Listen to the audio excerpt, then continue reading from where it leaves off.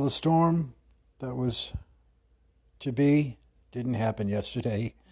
Um, Today's the 3rd of February, and yesterday's February 2nd storm petered out by the time it reached Pawtucket and Warwick area. Um, for those of you not familiar with this part of the Northeast, that's part of the Providence area, was all of Providence area, was spared. I thought we were going to get what New York got, which was 9 inches or so.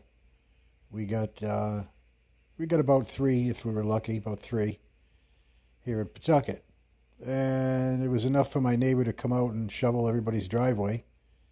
That's just the way he is, Gary, my man, who takes me around and does all my errands with me, practically for me. I do my own errands.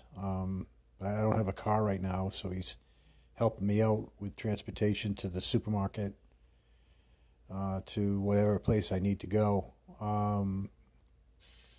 So Les has been interrupted up here, up in these parts. The storm just ended. The line ended right at around Pawtucket, and Massachusetts, of course, was spared. Connecticut looks like my brother Claude got hit more than we got. I think I'm going to give him a call tonight, get the scoop on what he got yesterday as far as snow accumulation. So the storm, that happens a lot. Storms are forecast for more, and we end up getting less. I guess it's better than the other way around, certainly. I had my shovel ready, though. I was ready to go, but to no avail, we're going to get a couple of storms, though. I'm sure we're going to get hit before the season's out. If not in February, in March maybe. Don't see any much of April storms or May storms for that matter, in winter, with wintry conditions. But I think we're going to get a couple in February. I got a good feeling. It's a good feeling too, because I like snow. I like the snow. Haven't gotten sick of snow yet so far this winter. Haven't had enough of it. Seems like we're just finishing up with the warmer weather. And everybody's talking about snow. And certainly a lot of people talked about this storm that came.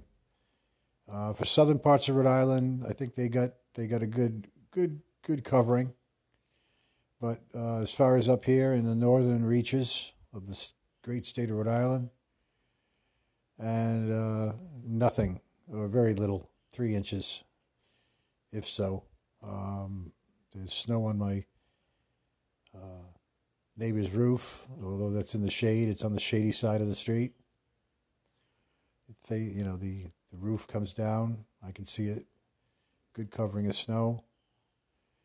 It belies what we actually got. So fear not, there will be some white stuff before the season is over.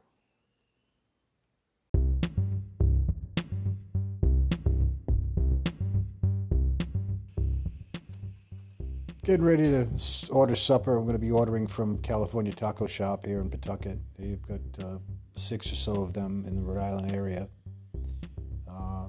Authentic Mexican fast food. It's the best. They've got a ranchero plate. They've got the fiesta plate. They've got the enchilada combo. You get a nice enchilada with dark tomato sauce on it. Cheese and beans. It's got chicken in it. I think you can ask for meat, but it's got chicken. You can ask for beef, taco beef. I'm going to try one with that at some point. I like the taco beef, spicy, but not too spicy, just right. And you get the refried beans and Spanish rice, all in a styrofoam shell package. That's about $12.99. And for a good filling supper, $12.99, not a bad price point. I've done cheaper suppers. I've done $7 suppers. It's not like I set out to have a cheap dinner, cheap cost-wise dinner. I get my ingredients, and if it works out, if I spend $12 on one supper or $20 on one, not usually. I don't usually go that much for the supper per serving. And I get leftovers out of this. Sometimes I order their big burrito. It's a huge burrito. It's 6 inches wide by like 4 inches diameter. It's just loaded with taco beef, cheese, beans, lettuce, and I can have that for lunch if I save half of it. Very filling, very satisfying. It's good. It's good Mexican food at an affordable price, a very affordable price. And that's California Taco Shops. There's one on Central Avenue, right near Tessier's hardware store, my favorite hardware store in Pawtucket. Right near my alma mater, St. Cecilia's Elementary School and St. Cecilia's Church. Just a stone's throw from there. That makes it close to my home, because my home is just a few streets down on Hunts Avenue, near Hasbro. I would walk there, actually. I'd walk there and back with my supper. But I'm hoping my friend Gary will transport me there and wait for me in the car while I go and grab my supper and come out with a big grin on my face, knowing I'm about to enjoy a great dinner at an affordable price.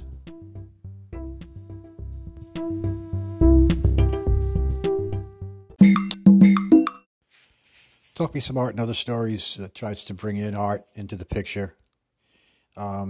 Maybe not on every episode. Maybe I failed in that respect, not living up to the title. The title is implied, but it's Talk Me Some Art and Other Stories. That's the operative part of that podcast title, and other stories. And these stories are loosely related to art, but not necessarily. The spirit of art is always there. I don't know if I'm living my life as an artful person, maybe not. But as I explained in podcasts, several podcasts ago, many podcasts ago, my experiences at Rhode Island College, where I studied later on in my later semesters as a graphic designer and photographer. Those were my fields of study. I graduated with a bachelor's degree in studio art, which is graphic design, later called that, post-1984, the year I graduated, and a minor in photography. I think I'm a pretty good photographer. I haven't exercised my skill, if I have that, if there's such a thing with me. I think I can be sort of modest when I say that I made some pretty good pictures in my day with my camera. I painted some pretty good pictures photographically. I respect light. I look for the light source. I studied composition and things like subject matter, exposure, composition, of course, framing. That's includes framing, juxtapositioning, tension, texture, all those dandy things associated with the art of light photography. Photography is light. Photography is life. Black and white or color. Part of my degree seeking was a technical drawing class, and I want to relate this story as a commentary on what people will go through, what people will resort to get a good mark in class. I remember one technical drawing assignment the professor gave out. We had to go home with it. And I remember working at my desk at school, laboriously drawing circles with tangents and angles and arcs, labeling with perfect lettering, using the ruler. I remember using the ruler, a plain straight edge, to make sure the lettering baseline was perfectly even, line for line. I signed my work. I was proud of it. I meticulously drew out these triangles and circles.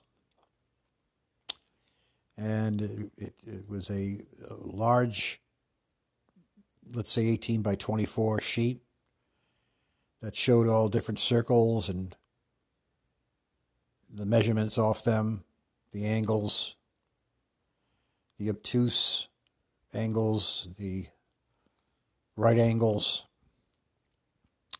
And I was so proud of it. And we then each had our own drawer and a flat file in the front of the class to put our artwork, our technical drawings in, to be marked up by the professor, so that next day when we came into class, our drawings were graded. And imagine my surprise the next morning when I went to go get my technical drawing, and there was nothing there. It was missing. And the professor had graded everybody else's paper, and everybody else had their assignments with them at their desk, except me. I looked like the scofflaw, the cheat, the ne'er-do-well who couldn't get his job done on this moderate exercise in technical drawing. So my,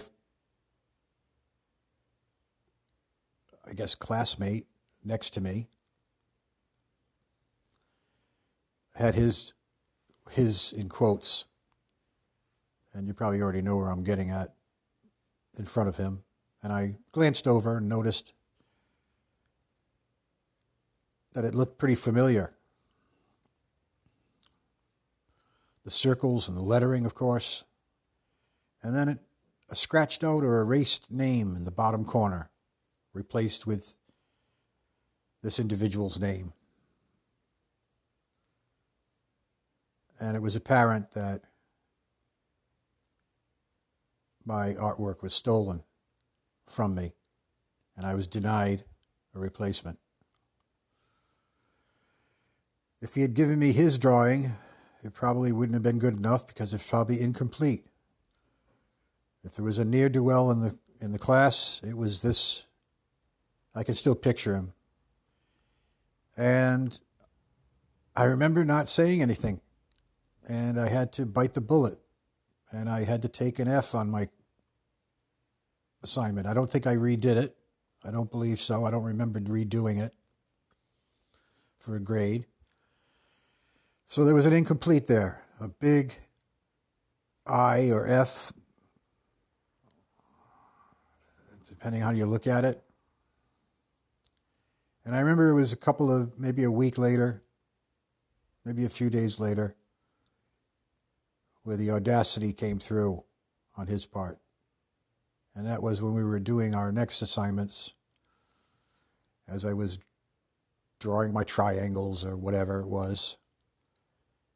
He came to me, or he was right next to me, actually, in class. That's how I noticed that he had my artwork, which I never said anything about. I was too nervous. I couldn't believe it. I was in shock, actually. I was in a state of shock, people. If you've ever had anything stolen from you, you feel violated. You feel like you're the only person in the world that's persecuted. And I certainly had that feeling. I certainly had this feeling. And that's why I'm relating this story to you, because I'll never forget it. I'll never forget it. He leaned over to me and asked me for some advice on something. And I remember telling him this exact line, verbatim. I said, "You've got a lot of nerve."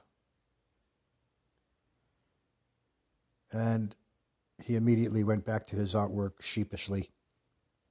And I knew then, for sure, not that I didn't already know already, that this was the guy, the kid, the young man, the student who stole a little piece of my life on that day in technical drawing class at Rhode Island College.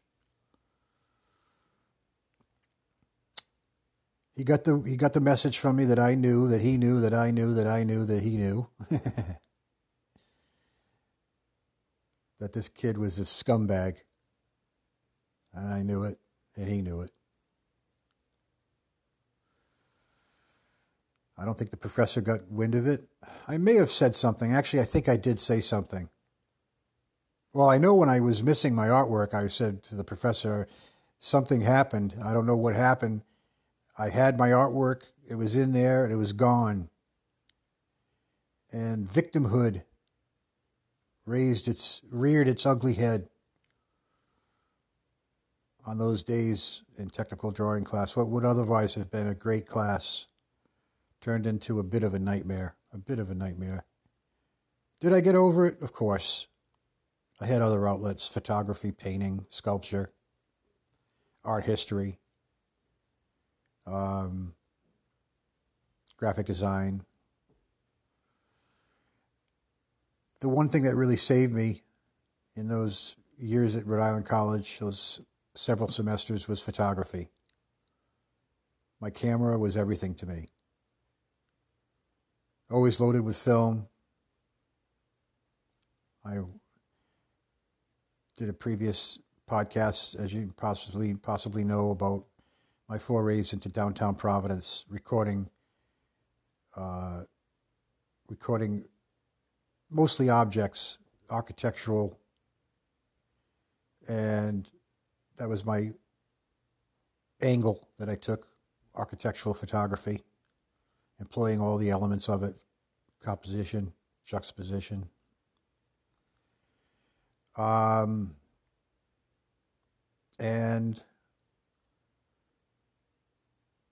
it really liberated me. Photography did.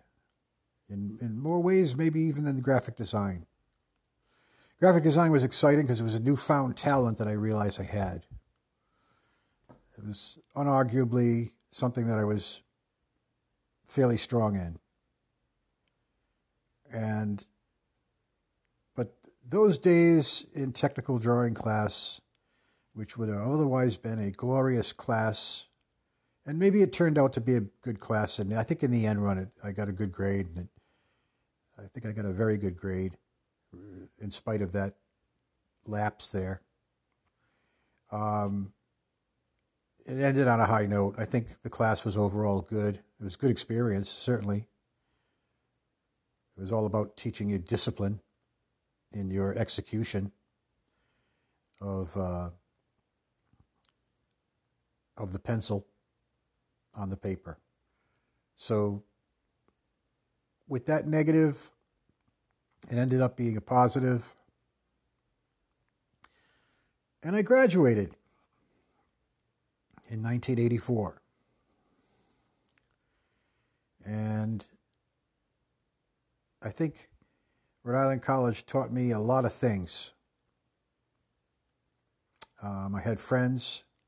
I had one very good friend who was always there for me.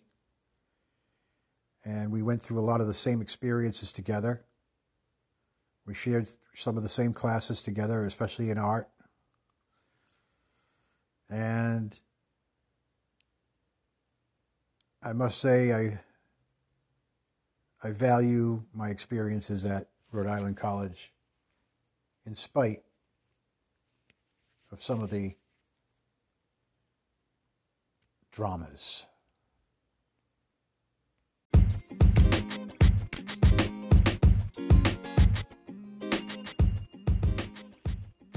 Another trip I made to Market Basket involved picking up in the aisle that has all the unrefrigerated juices. So the Welch's grape juice is the item I go for. Been getting that lately. I like grape juice. It's tart, but it's sweet. It has some complexity to it. I guess it's non-alcoholic. Maybe that's one reason. Maybe not. Anything. It actually has nothing to do with it. Basically, forget what I said about that aspect of it because it doesn't really factor in. It's grape juice. It's 100%. I know what you're probably saying already. Sugar, too much juice in the day is. I keep it in check. I go for the water most of the day. Lately, I've been on a little bit of a more disciplinarian approach to hydrating myself with, particularly with H2O, with water right from my Brita. I invested the other day. Had to buy a 3-pack at Market Basket the other day. A 3-pack of the Brita filters because they make you buy 3, and it was $18 investment. But I've got the other 2 up in the cupboard. This one is a new one I just put in, of course, and it's producing good, clean, clear water, and it tastes good. And the city of Pawtucket's water already going in is pretty good. So the water's really not. My neighbor says his water's hard. I'm going to talk to him more about that aspect of it because we've never had. I don't think we've ever had a hard water condition. We've never had any kind of hard water conditioner unit in the house in the history of water coming in the house. So. Or water softeners or anything, nor did we had to buy any products that would be good as to counter water softening, any of that kind of thing. None of that. The water seemed to taste fine, and for years, of course, growing up as kids before the age of the pure filter and the Brita, was you drank straight tap water, basically, and you didn't have really bottled water. When I was a kid, we didn't have bottled water. You would have been an alien on the street if you had been caught in that time warp and be the only person with a water bottle in when I was, let's say, 11 years old in 1971. So, so in any event, the Brita is good. It works for me. I like it. I put the new filter in, so I'm charged up with good potable water, as they say, and certainly drinkable, and it's replenishing. And my mantra is, I basically thank God. I thank you, God, for water. I mean, that's basically our lifeblood, and it's an elemental. It's such an elemental thing that it doesn't even need any other pretense to it. It's just it's our lifeblood. It's H2O. It's our hydration, and I take it kind of serious. I put that investment. I put the $18 investment into my filters, in my Brita filters, and I guess if you divide that by 3, that's $6 each. I guess it's not too bad. Like I said, the other 2 are tucked up in the cupboard. They say to change it monthly. I think that's a conservative estimate. I think you can go. I know you can go longer. I've gone longer, and the water seemed to be functioning pretty well and draining well. It's when it starts really taking a long time to get the water down into the clean reservoir that it becomes sort of, I guess, a hindrance, and then you're forced to change the filter at that point. But it's never really gotten to the point with that. Maybe because Pawtucket water, like I said, maybe because of the city, the municipal water coming in is of a good quality, so that it's already got a head start in the process. That could be. I have an inclination to believe that's probably the case. But in any event, what I like to drink is clean water, and if I couldn't get it otherwise, I'd get it in the big gallon jugs. But you picture that, like one lone person drinking a water bottle in 1971. It's going back in time, and that was never even on the radar. Of course, you could lump that in with a lot of other technology that's occurred since. So grape juice, water, kept in balance. Fruit juices are good in general. I still like the tango mango, orange mango tango, I think it's called, Newman's Own.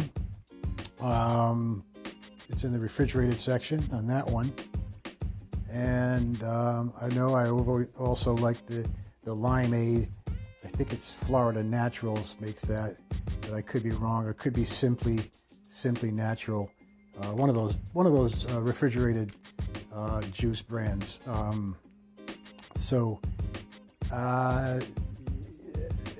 I think trying to like mix it up is good with your diet. I got salmon the other day. No, I didn't get salmon. I got tuna. And I'm disappointed overall with that, how I cooked it. I don't blame it on the tuna. I really don't blame it on the tuna. Tuna tends to be, it needs you to do some things with it when you prepare it. And I didn't go online to look for any kind of recipe for tuna. But it was a nice piece of tuna. It was a small piece. It was $4.80. I didn't really want a lot of fish. It was just a serving for myself. And I didn't see myself eating a big piece of tuna. I really didn't. So I think that probably works out to be about maybe, I don't know, almost a half a pound. I would say it's a half a pound serving. Maybe even north of that, but certainly not anywhere near 3/4 of a pound, and not anywhere near, of course, a pound. Of course, if I was having people over or doing something like that would have been a different story. The tuna looked good in the case at the Market Basket. They have a really good fish department. The fish comes in, it's fresh. They have a great variety. Lake fish, sea fish, of course.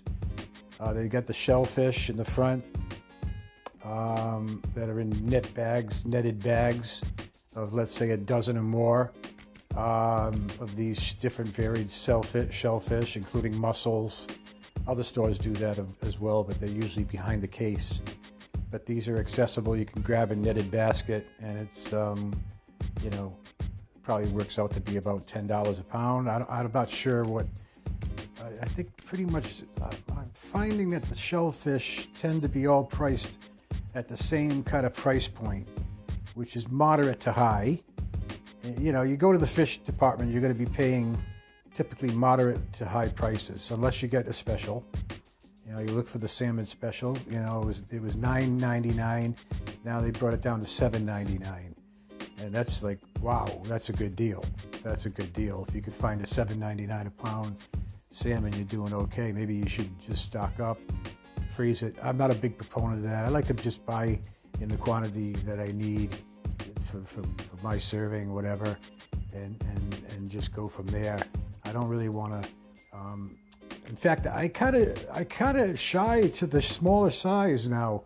When I'm my appetite might be, I'm not saying it's waning, but I don't know if I need to eat as much. It seems. I find my dinners lately, I don't need to really eat as much to be, satisfied. I kind of try to eat during the day, but I'm not a great,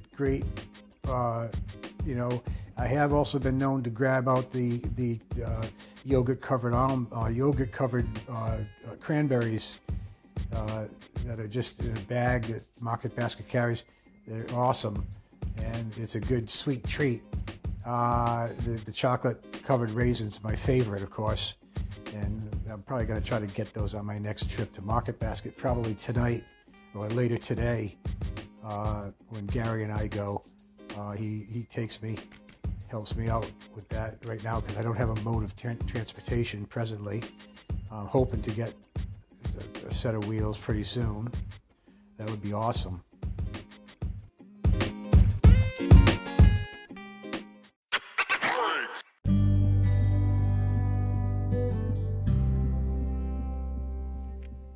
This is Buckles Branigan with a special Western version of Morning Ruminations. I'm looking out my hotel window here in Southfork, and I probably have the best view of anyone on the second floor here, overlooking the streets of Southfork, the main street, the main drag that comes through, where everybody is facing that way. The saddle shop, the dress shop, the hotel, the saloon, the sheriff's office, and the doctor's office. And now I'm looking down, heading east, looking eastward to the beautiful sunrise on this Morning Ruminations segment. I'm sitting here, like I said, in my hotel room in Southfork. I know it's cloudy up there in New England, where Guy is. Let me do this segment just to end off the show on a bright note, because down this way is a sunny start to the day. The sky is a peach color with tinges of blue, wisps of white with the distant clouds just over the horizon. Cirrus clouds that pose no threat of storm or imminent danger. It's a very welcoming morning view as I look out. I see the area businesses still sleepy. People still asleep here at 6 a.m. in the morning as the sun peeks up over the distant hills, the low-lying hills. And Thompson's Ferry is just a few,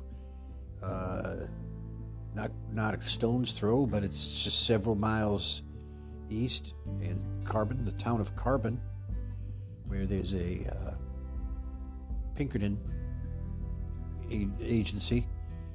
That's a known town for transient traffic and some shenanigans that go on. There's a saloon there. It's not much of a population, but it's a place that attracts some colorful characters. Let's just put it that way, colorful characters. If they're on the negative side of the cowboy script, you know what I'm talking about. They're sidewinders. They're varmints that come through. And we had a real drama a couple of months ago with the Pinkerton office, where a couple of the officials there were killed in a gun battle. And why they picked on the Pinkerton agency, we've later found out that Sherman Grinnell, one of the instigators and leaders of that whole coup, wanted to get back retribution style for that Carbon installment of the Pinkerton agency, getting down to the bottom of what happened on one of the stage runs, where about $100,000 in bonds were stolen. It was a big day when they rounded up all of the characters, the bad actors involved with that. And that was one clean Dragnet's type sweep. That was something to behold. But I look out my window and I'll continue with the morning. It's gradually getting a stronger light out there. The dirt road through town is taking on the reflection of the sun coming up through the hills. And it looks like a river, but it's not a river. It's the road that comes in through town. It's the famous in-town road, where the horses are tied up off the side in front of their respective places, where those cowboys, those participants in our ongoing Southfork drama dismount their horse and go inside for a drink or three, and start slamming around bottles and throwing around cards and creating overall havoc. But this isn't far from a havoc scene. This is a beautiful, beautiful morning. And see now, coming out of the Undertaker's building, which is almost at the end of our run on the street, coming in through town. And it's formerly named Clancy Street, named after Jedediah Clancy, who was a sodbuster, and he died tragically in a gunfight with a bullet intended for someone else. So he got the stray bullet there. And, it took him 2 days to die in the doctor's office, and the doctor did all he could. And I never saw so many people going in and out, just checking in on his progress, if any. But there wasn't any progress. He continued to, his condition deteriorated, and 2 days later he was dead. And but this one is the Undertaker's is actually coming out now, and off the side, coming from the back, is two caskets, brand new made. They were made at the carpenter's shop nearby, and they were brought over last night. I saw them being brought in.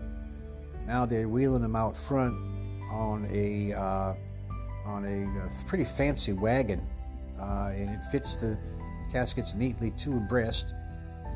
And those are slated for the Ames couple, who died in a holdup outside of town. Another stage robbery. This was a Wells Fargo, and the varmints stopped it on the trail, on a muddy trail, and a couple of the side, I guess the accompaniment, those on horseback that rode along the side of the stage, ran off on their horse to alert the sheriff in town what was going on with the holdup. They managed to get away before the holdup people came in and were able to get them. And they warned them, and but the stage was back on the trail, heading back into town, minus its booty, before any of the good guys could come back and take care of the situation. So that was a lost cause. So the Ames family, and her name was Jill, and his name was Henry. They died in that holdup, and accidentally, not really, but the Henry Ames was a well-known man in town. They had gone out to Denver to visit family, and they were coming back. He thought he could just settle back into his routine, but his wife Jill warned him about the whole stage atmosphere, that there had been a lot of holdups lately, that there were a lot of stoppages along trails at different points on the trail. Usually just before leading into town would be the holdup. Just when you thought you were almost in town, and you kind of made it through, and you were going to actually make it to your hotel room, they came out of the side in ambush style, stopped the wagon master from his tracks, slowing down that to a stop, and that was stopped for about a half an hour before everybody was ushered out, and inspections were made on belongings, and wallets were taken. There were two men. One was Mr. Ames, and the four women on the stage, along with a child. It was a crowded stage, kind of transport on that time. Included Jill Ames, his beautiful wife, and this young couple, about 40 years old, and they had a farm. He's a sodbuster, and he worked really hard. He's a hard worker, honest sort. He was a deputy on a few occasions when he was called for in the need of it. But this time they were just passengers on a stage, and they fell to the bullet when a couple of the guys back there. One bullet had Henry Ames' name on it, and the other bullet had Jill Ames on it, and each shot by a separate varmint. Each shot by a separate varmint. But they're getting to the bottom of who exactly was it. They know who it is. They know who the gang was. The notorious Hill Gang. And they're from Mayville. A lot of bad folk come from Mayville, a quiet, peaceful town, but it belies its reputation, or its reputation belies the fact that it's a peaceful town. Not a policeful town, a peaceful town. It could use probably some more police, though, to rein in some of the bad characters, the bad actors that come from that very same place. So the Hill Gang was really just one footnote into the dramas that happened, the stage from Denver to Southfork. And so the caskets are there in front, and they're going to be filled later today. I know that, and they're going to be eulogized in a proper ceremony. The sheriff is going to speak at the burial, and they're being buried by the land that they own back at their ranch. So it's going to be a busy day for the funeral of the Ames couple, a great couple that we really will sorely miss around these parts. We're going to miss Henry coming in for his beer, his famous beer, at the end of his back-busting work day. And he'd only have one beer and then get back on his horse, head about a mile and a half back to his ranch there, very close to town. And he's got about 100 acres there. He's got some brand new fencing along his north boundary. Just put it in about a month or two ago. So it's sad. It's sad to see. It's sad to see a life of hard work and determination, of devotion to one's spouse. In this case, his wife Jill. His devotion to his community, with his help in the church, and his help in building the new hotel that just opened here in Southfork, to helping with the Finnegan's Bluff restaurant, and Billy the dressmaker started that venture, and he was very entrepreneurial for a sodbuster. He had some of the best ideas to come to town with development, with the whole art of allocating resources, and in the actual building construction of a town. And it's going to be missed. His whole contributions will be duly noted and sorely missed. Duly noted and sorely missed. And the morning is getting full brightness now. We're heading to the 6:30 mark here this morning. And it's just a beautiful, beautiful town to look at this time of morning. And a lot of sleepy heads out there still hitting the pillow, haven't quite gotten up for their morning coffee.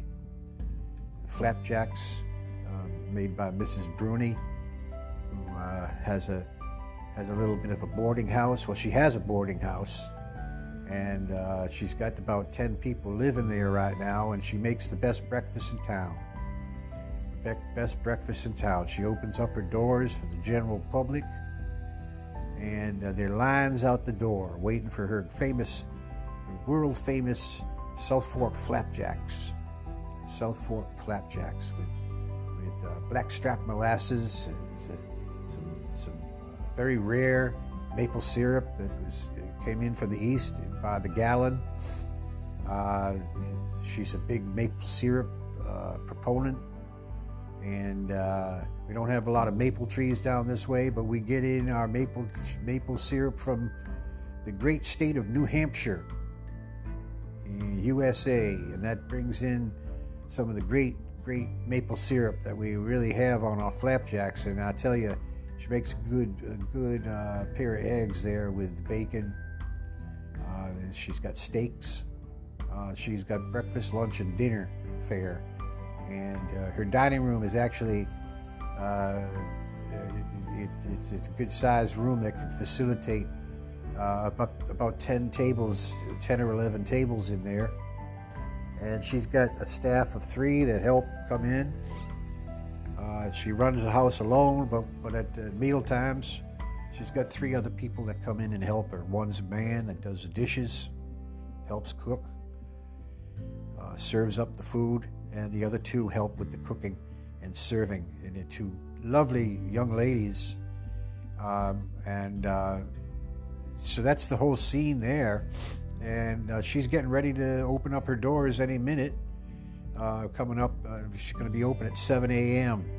for the breakfast bell, and that bell has a very distinctive clangy ring to it. You'll hear that, you know that you got flapjacks on, and you better make your way over to the boarding house in town for that. Lucky are the residents in that boarding house. Maybe even more lucky than me in my hotel in the Old Yeller, where my room is on the 2nd floor, with my wash and bowl, artwork on the walls, a round mirror against the opposite wall where the bed is. It's a small room, but it's a pretty comfortable room. It's carpeted. We've got a nice bedspread. My artwork is all really old antiquity artwork. And it's got sort of themes going on with it. And I like my room. It's quiet when I need it to be quiet. And I got enough room. I got another table in the corner for playing cards. If anybody wants to come up. The guy's going to be visiting me in a couple of months. And I look forward to having in about a month, I think probably in March, I heard. He's coming down this way to visit me. And when he gets his first break, which is probably going to be in March. February is kind of quiet, except for these morning rumination reports. I don't see myself doing a lot. Putting the finishing touches on the hotel here in town. I'm going to be going down to Honduras and visiting my factory, our cigar factory.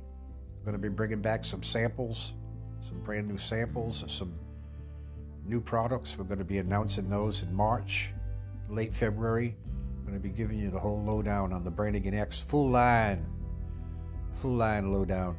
And it's going to be a separate program. The guy's already allotted for me. He's given me the whole program. I don't think I'm going to need a whole program. 1 or 2 segments will capture it all. So I hope you like my little description of morning and what's happening, and the caskets and the boxes, the pine boxes that are beautifully made, beautiful side run handles. Soft wood, it is sand to such buttery softness, unpainted. They're on the carriage now. It seems a shame they're going to bury those in ground, but that's what you do with a casket. And I know they're lovingly made. They're lovingly made with a lot of attention to that kind of detail. You have to admire it. They are in the carriage. They're in the wagon right now. A green wagon that's parked in front of the undertaker's office. The undertaker's office is right between the dress shop and the sheriff's office, and that's exactly where they're located.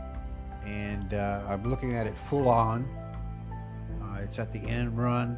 It creates an L as you come out of town, and the L is some buildings that block the rest of the road. Continues on through the back, and then that links up eventually to the Harriman Trail which takes you out of town on a rather rocky but beautiful ride, trail ride, out of town. And that's making a beeline for Carbon, the town of Carbon. And so that's all awesome. And so I just want to just end with telling you that listen for me to coming up on upcoming episodes. Got a lot to talk about, even though it's kind of a quiet month slated to be February. It's going to be enough to talk about. Guy's going to have enough to talk about with any wintry conditions that happen up there in Pawtucket. February, of course, noted for its winter storms. So they're going to probably get wild. They got about 9 inches the other day. Heavy snowfall at time. It was really amazing. The storminess of this. A quiet storm. It wasn't very windy. Rather still storm. The flakes kind of came down. I was in town when it happened. The flakes kind of came down straight, but they got really heavy and thick. And it was upwards to 2 inches per hour of accumulation. So that was quite a thing, quite an event. But they got about 9 inches. They could have gotten more. They squeaked by with 9 inches, enough to keep people busy all morning, digging out. And our friend Gary across the street helped to shovel a few of the neighbors' driveways. He's just that way. He's just that kind of a character, and he's a good guy. I went out there to do my shoveling and my walk in front of my door, and walked down and then did my couple more shovelings of clearing out the driveway area.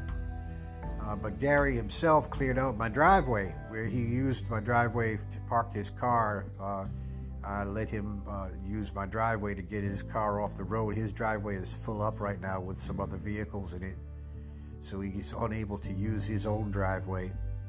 So I was able to do that for him when I was in Pawtucket. Guy didn't mind. I spoke on behalf of Guy because Guy was in New York, and it was not a problem. Anytime we can accommodate Gary for all the things that he does, help me out with a lot of things. So thanks for listening to this Morning Ruminations and sidetracking off the Morning Ruminations program. And I'm Buckles Branigan, and we'll see you the next time around.